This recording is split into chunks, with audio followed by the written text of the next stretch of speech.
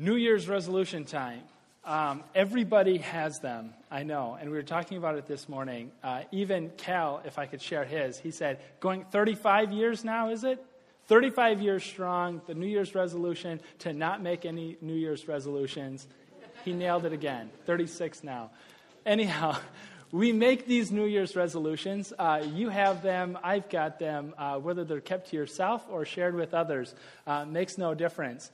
Maybe yours could be to share more embarrassing stories about yourself. So if you'd like to, no, just kidding. I will, however, though, because we're going to kind of tie this throughout the theme of the morning in the new series that we're getting started. You can see by the picture frames we have set out. Fourth grade students, at least in this area, I think all the schools have to choose an instrument to play. And I and like 5 or 6 other students in my class opted to not play an instrument. And so we fell in the umbrella course of non-band, cleverly named. And that it took us into all kinds of interesting classes like typing a few times in a row. And eventually it landed me in 9th grade by taking a wonderfully disastrous class called shop. And I'm in this class. The exam was, I guess, where the disaster sort of came to a head. The exam was a packet that I had to complete, packet of assignments that you would add up as many assignments, as many projects as you can, complete those, hand them in. The total should be right around 100, and then you're graded on them afterwards, and that was your grade. We were told 2 things.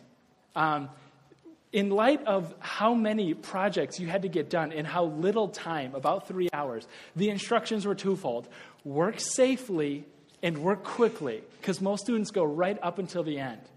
So work safely, work quickly. With that in mind, I set about work, and I'm watching the clock, doing my jigsaw, bandsaw, cutting little pieces out, mostly sanding, because that's what you do in 9th grade. I'm getting about like 2/3 of the way through, and I decided I'm going to finish this thing off by completing a big assignment, a welding assignment. And you got to understand something. I was not a bad welder. I was, however, terribly particular at getting the exact right welding flame. For me, whatever reason it was, it had to be this perfect blend of oxygen and acetylene in my torch. It had to be a perfectly symmetrical blue cone in the flame for me to even get started on my project. So about 20 minutes later, when I finally have it set up like I want it, I'm a little behind, still doing okay though. And I'm going at work, I have my pattern right here, and I've got my rod, big leather gloves, goggles. And then I drop my welding rod. I had a couple options. I knew what I should do. I should power it down, shut it down, take my gloves off, reach down, pick up the welding rod, turn everything back up, 20 minutes later, be gone again. But what I did do was look around. There's nobody in the welding area. It's a victimless crime. I'll just kind of hold my torch up in the air so as not to burn anything. And just reach down from my stool 4 or 5 feet, pick up my welding rod, and get back to work. Unfortunately, with these bulky, oversized leather gloves and my green goggles, I could neither grab anything nor see anything that I was doing. And as I'm reaching down and fiddling it, and finally grabbing this tiny welding rod, I come up to realize that my perfect blue cone of a flame had been burning a hole clear through my exam packet the entire time I was trying to pick up my rod. Good thing I had those leather gloves on to stamp it out as quickly as I can. Clear through. For the second time in the morning, I had the option. I knew what I should do. I should own up to this, take a letter grade deduction for violating number 1, be safe, and get a new exam or whatever Mr. Hunnefeld, the teacher, had in store for me. But what I did do was take my exam in a packet, hurry, crinkle it up in a panic, and throw it away in the furthest most trash can away from everything in the shop room. I tell the teacher, Mr. Hunnefeld, I lost my exam. Dirk, how did you lose your exam? I mean, you have 3 hours. You work safely, work quickly. How did you lose it? I don't know. I just lost it. I need a new one. He said, I'll never forget this. Well, we're just going to have to find it together, won't we?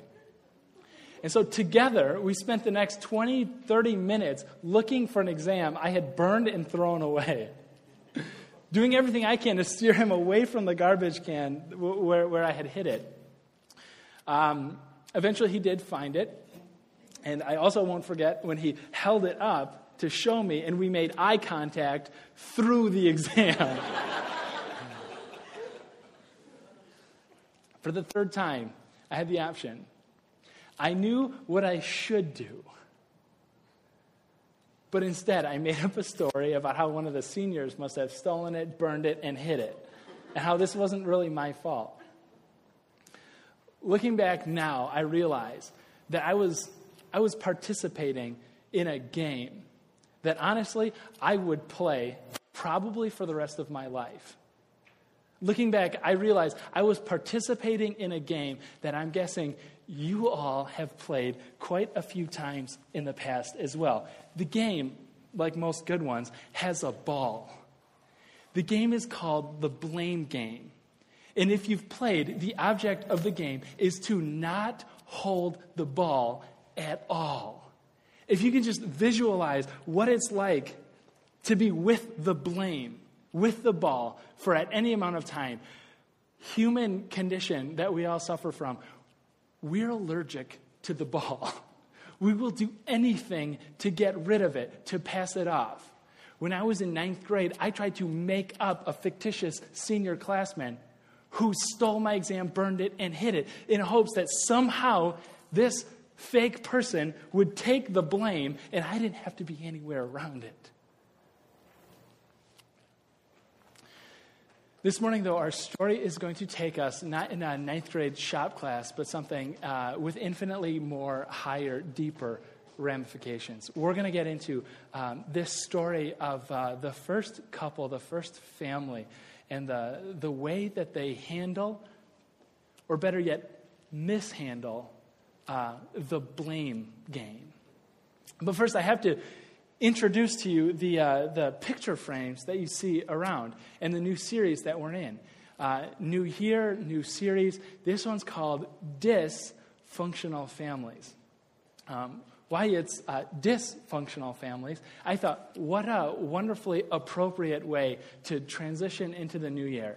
As we today officially mark the end of family season, starting with Thanksgiving, going through Christmas, maybe New Year's. It feels good to have all of the extra parties, social events. It's good to be with family. It's good to be away, too. And sometimes I think there's this sense that we get heading into the new year, looking backwards, going, does everybody have to deal with that? Like looking through the list of weird uncles, distant step relatives, teenagers, does everybody have to put up with this? Is this normal? The theme of this series comes out of the fact that maybe we're tempted to open up the Bible and say, hey, what does a normal family look like? If this describes you in the new year or you at any new year, I applaud the instincts that you have, but at the same time want to point out it's a deeply flawed tactic. And we're going to get into that with this series called Dysfunctional Family by going to the very first book in the Bible, Genesis, literally called the beginning. And about a third of the book of Genesis is about Abraham. I have to tell you something. If you're looking to Abraham as hey, what is a normal family? What does the biblical family look like? You don't have to read very far into the story of this guy's life to realize the biblical family, at least the Abraham's family, this is a twisted story. Just to get into a couple of points on Abraham. He was well into old age here. He so desperately wanted a family. It couldn't have anything. That's the normal part. What's odd is that he actually starts a family with a woman who works in his house. Wait. And it was his wife's idea. As the story continues, Abraham has a child. And when that child is young, he takes him on a father-son trip up a mountain, ties his hands, ties his leg, puts him on a stone altar, raises a knife. You know where this is going. And God calls out, Abraham, stop. Don't go through with it. Don't you dare. And the family ramifications of that, I can only imagine. What it's like for this kid to ride past that mountain on the way to Grandpa and Grandma's house saying, what was that all about again? Abraham had 2 grandsons, named Jacob and Esau. Jacob, the younger one, by minutes, he tricks his blind father into helping him rob his twin brother blind. And it was Mom's plan to begin with. Jacob has 12 sons, maybe his first mistake. 11 of them sell the youngest one, the littlest one, away to some traveling traders. Like, friends, if you're opening up the Bible and saying, what does a normal family look like, you will meet a whole new kind of dysfunction. But through it all, it's not left without some beautiful moments. It's not left without some touching stories. It's not left without these parts of the story that are so rich in grace. That's where the series comes from. Dysfunctional families. And I just have to say, too, we're going to expand this, like the Abraham story, to stepbrothers, cousins, relatives, uncles, friends, roommates. When you think about family throughout this series, think about whoever you find yourself spending significant amounts of time with. Especially if you pulled out your hair once or twice and said, I am done with this. And we're going to ask the question, if God could use these people in the story of Genesis, what could he do with yours?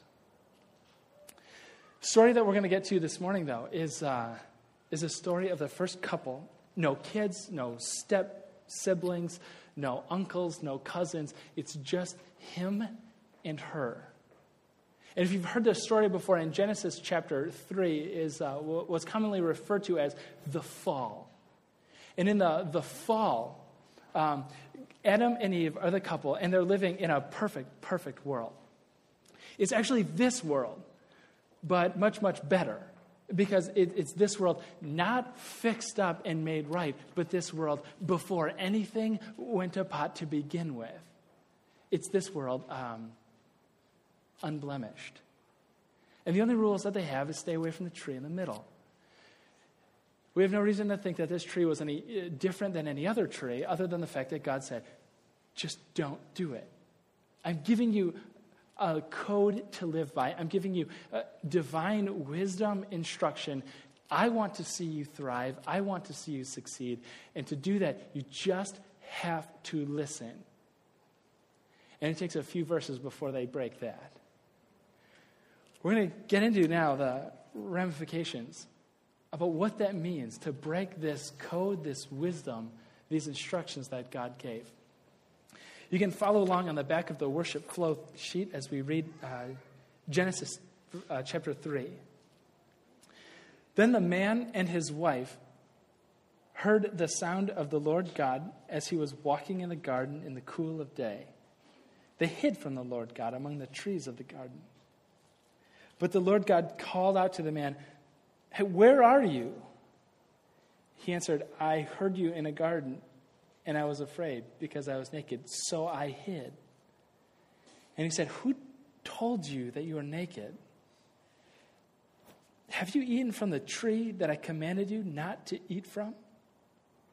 The man said, "The woman you put here with me, she gave me some fruit from the tree, and I ate it." Then the Lord God said to the woman, "What is this that you have done?" The woman said, "The serpent deceived me, and I ate." What I'd like to do is to actually follow along the course of the story and follow along like they're playing the blame game. And there's a ball, right? As they exit or have this conversation with God on their way to exiting this garden and suffering the consequences of their action, God comes, finds them. Adam is standing there, ball in hand. What are you doing? Hiding? Why are you hiding? I did something bad. I know it's bad. You can almost sense his thoughts as there's I know what I should do. But what he says, and he's good at the blame game. It's almost like he's played this before. He knows. So what he does, clever, he cuts the blame ball in half and dishes it out. One half, we know the story, he gives it to Eve, right? The woman. Read it again, though, when he says, verse 12, the man said, "The woman," and this little line, "you put here with me." So often we think Adam just hands the blame ball over to Eve and has her deal with it. No. Adam cuts it in half. Half goes to Eve. Half goes back to God and said, hey, this one's also on you, pal. God, moves right on and says, and there's two people here. So Eve, and she's now left holding her own blame ball, and also that half of Adam's too, and said, "Eve, what's going on?"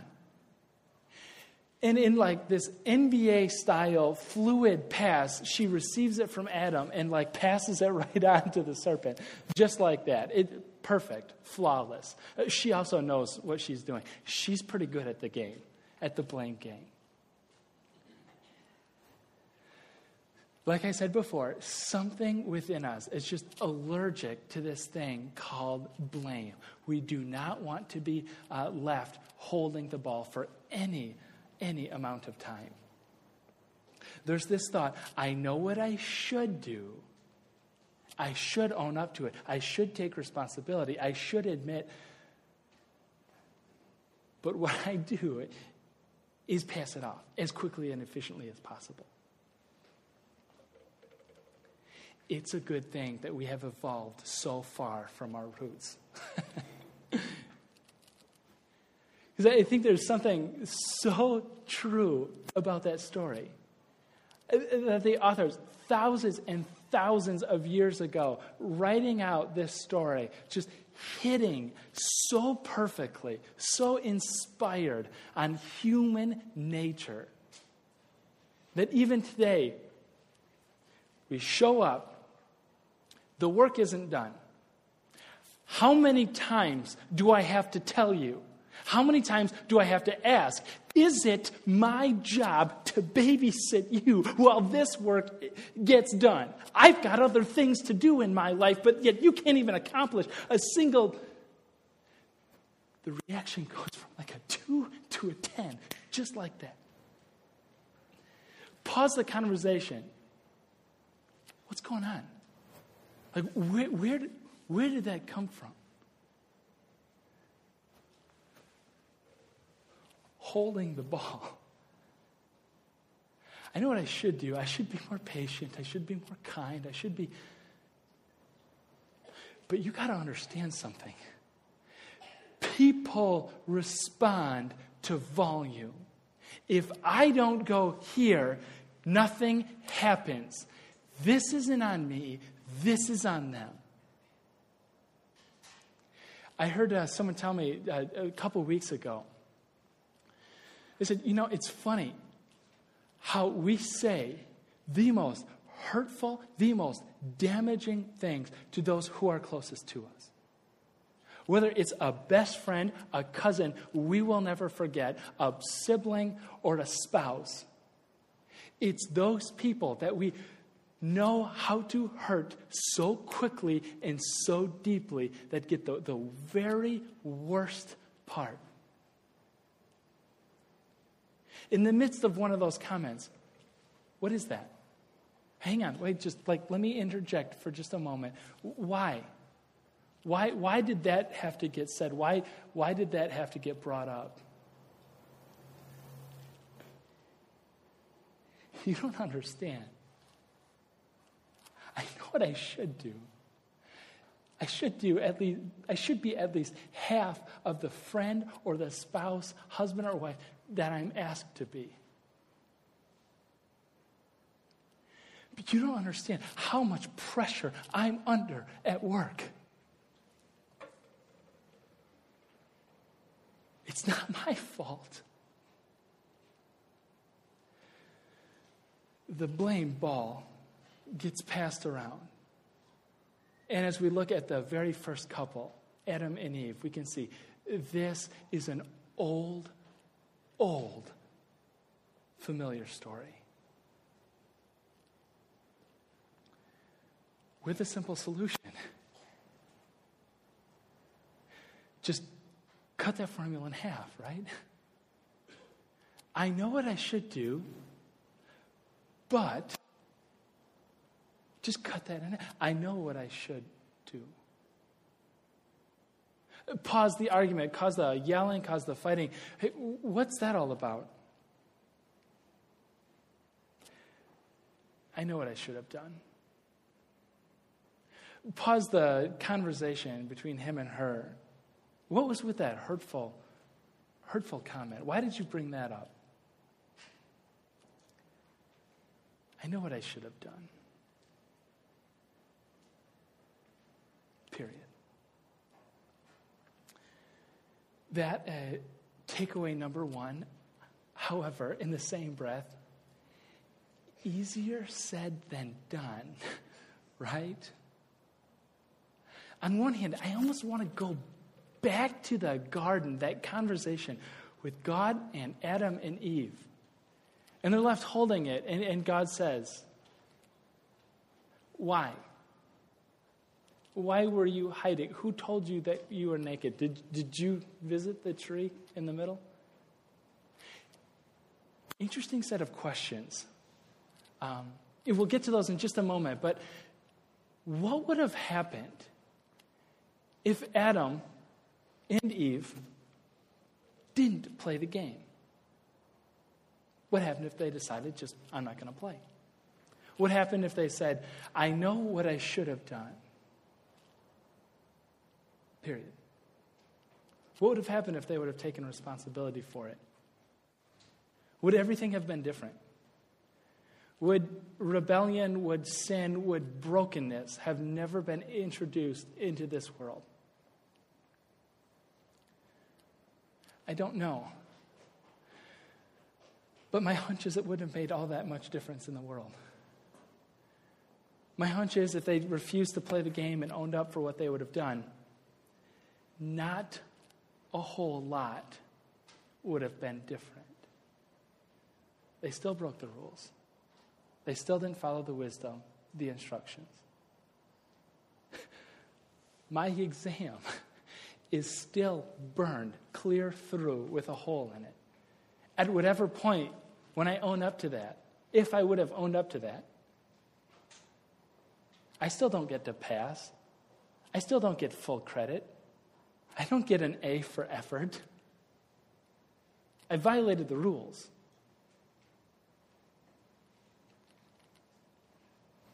There's something in us that wants to skirt around the blame game by trying to fix it.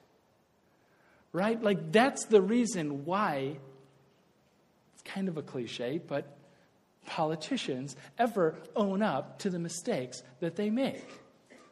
Because at some point, they can do more good, they can repair, mend, or spin the situation better by fessing up and owning whatever they did than by continuing to blame others, pass the ball from one to the next to the next.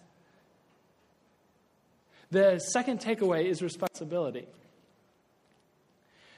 Question, though, is responsibility a way that we try to fix the situation, or is it something else? Back to those questions that God asks. Listen to what he says, and also consider the source of who's asking them. God said, "Where are you?"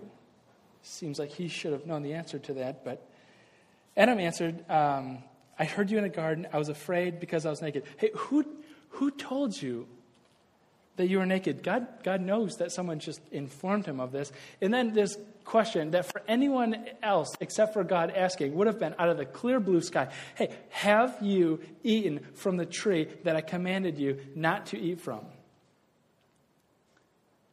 And that's a pretty pointed question, right? It's almost like a father-son or something. And walking into the room and going, "Did you clean up your room like I asked you to?" Yes. Then why is there nothing in your dresser? Why did it look like the dryer just threw up in your room? Right? There are these pointed questions. One commentator about this just merely points out, hey, it seems like God is not so much after the information. It seems like he has that already. It seems like God isn't even about trying to get Adam to fix the situation. He already knows exactly what happened and what the ramifications are of that. He's God. It seems like the motive behind the questions that are asked is, I just want to hear you say that you made a mistake. I just want to hear you say, I messed up. I know what I should have done.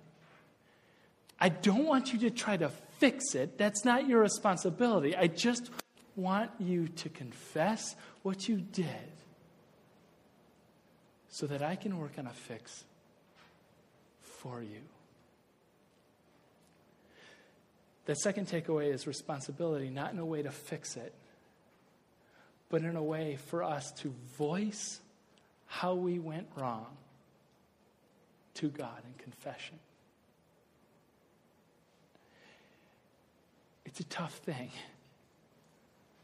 Probably, admittedly, harder to confess and not try to fix it than it is to try to pretend it never happened or hide the evidence or pass the blame off to someone else.